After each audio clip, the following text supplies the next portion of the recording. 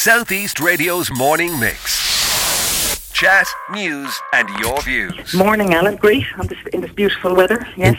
Enjoying the sunshine. Now, you're a very, very busy person at the moment, but you'd like to give us some information about the rollout of the next phase of the boosters. And the portal is opening on Monday, isn't it, for people to apply? So what's happening? Yeah, that's correct. Despite the beautiful weather, the autumn and the winter are coming, and it's likely that, very likely that there'll be still lots of COVID around, and also there's the risk of flu. So the recommendation is really that people get their COVID boosters and also get the flu vaccine. So, like the way the system now works, Cliona, is what way? Because you notify the HSE, and how is this going to be dispensed? How will the booster be passed on? Yeah, well, you can book a vaccine appointment at a vaccination centre for the boosters, all right, up to 7 days in advance. And so it's from, as you say, Monday, if you're age 60 or older, or if you're pregnant.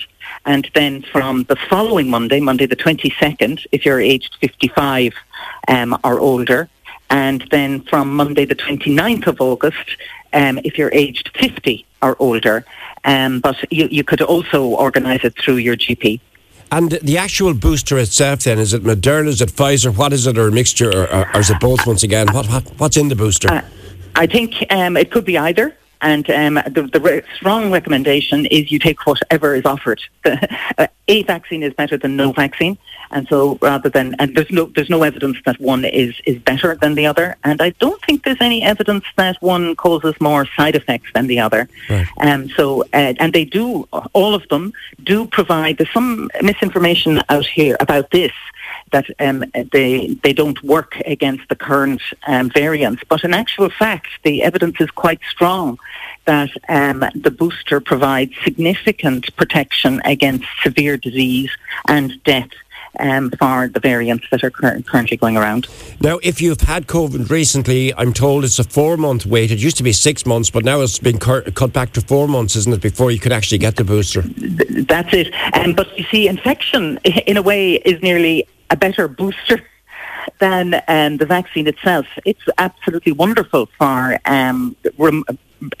literally boosting our immune systems, generating a specific immune system. The vaccine makes an immune response against just one part of the virus, against the spike protein, the bit that binds to our cells. But when you get an infection, your immune system reacts against many, many different parts of the virus. Right. So you're actually very well protected if you've had the infection.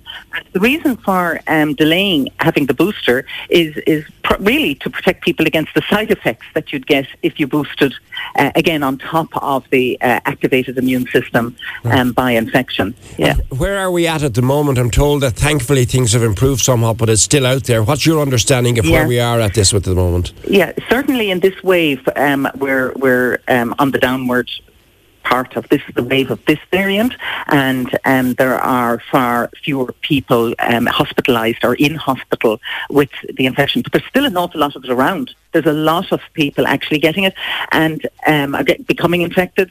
And there's even people who've been vaccinated talk about getting, feeling not well for several days if they become infected. So the virus, there's still lots of the virus around. And this would be one of the things that we would hope that with getting the boosters, that it just might decrease the infectivity. And maybe there might be less of it around. I mean, everybody's a little bit nervous with people going back to school and college and work in September, and especially if windows are closed, and that we'll see another surge. And that may well be the case. This is why we have to do everything we can. And this is why it's being recommended that if people do meet or are gathering, that as much of that is happening outside as possible, that we really ventilate our homes, keep the windows and doors open. It's like the old days with TV. And finally, there are rumours that there's another development of this vaccine, and some people will hold off till that arrives, but I'm told that you're advised not to do that, to take the vaccine that is currently on offer. What's your understanding of this? Yeah.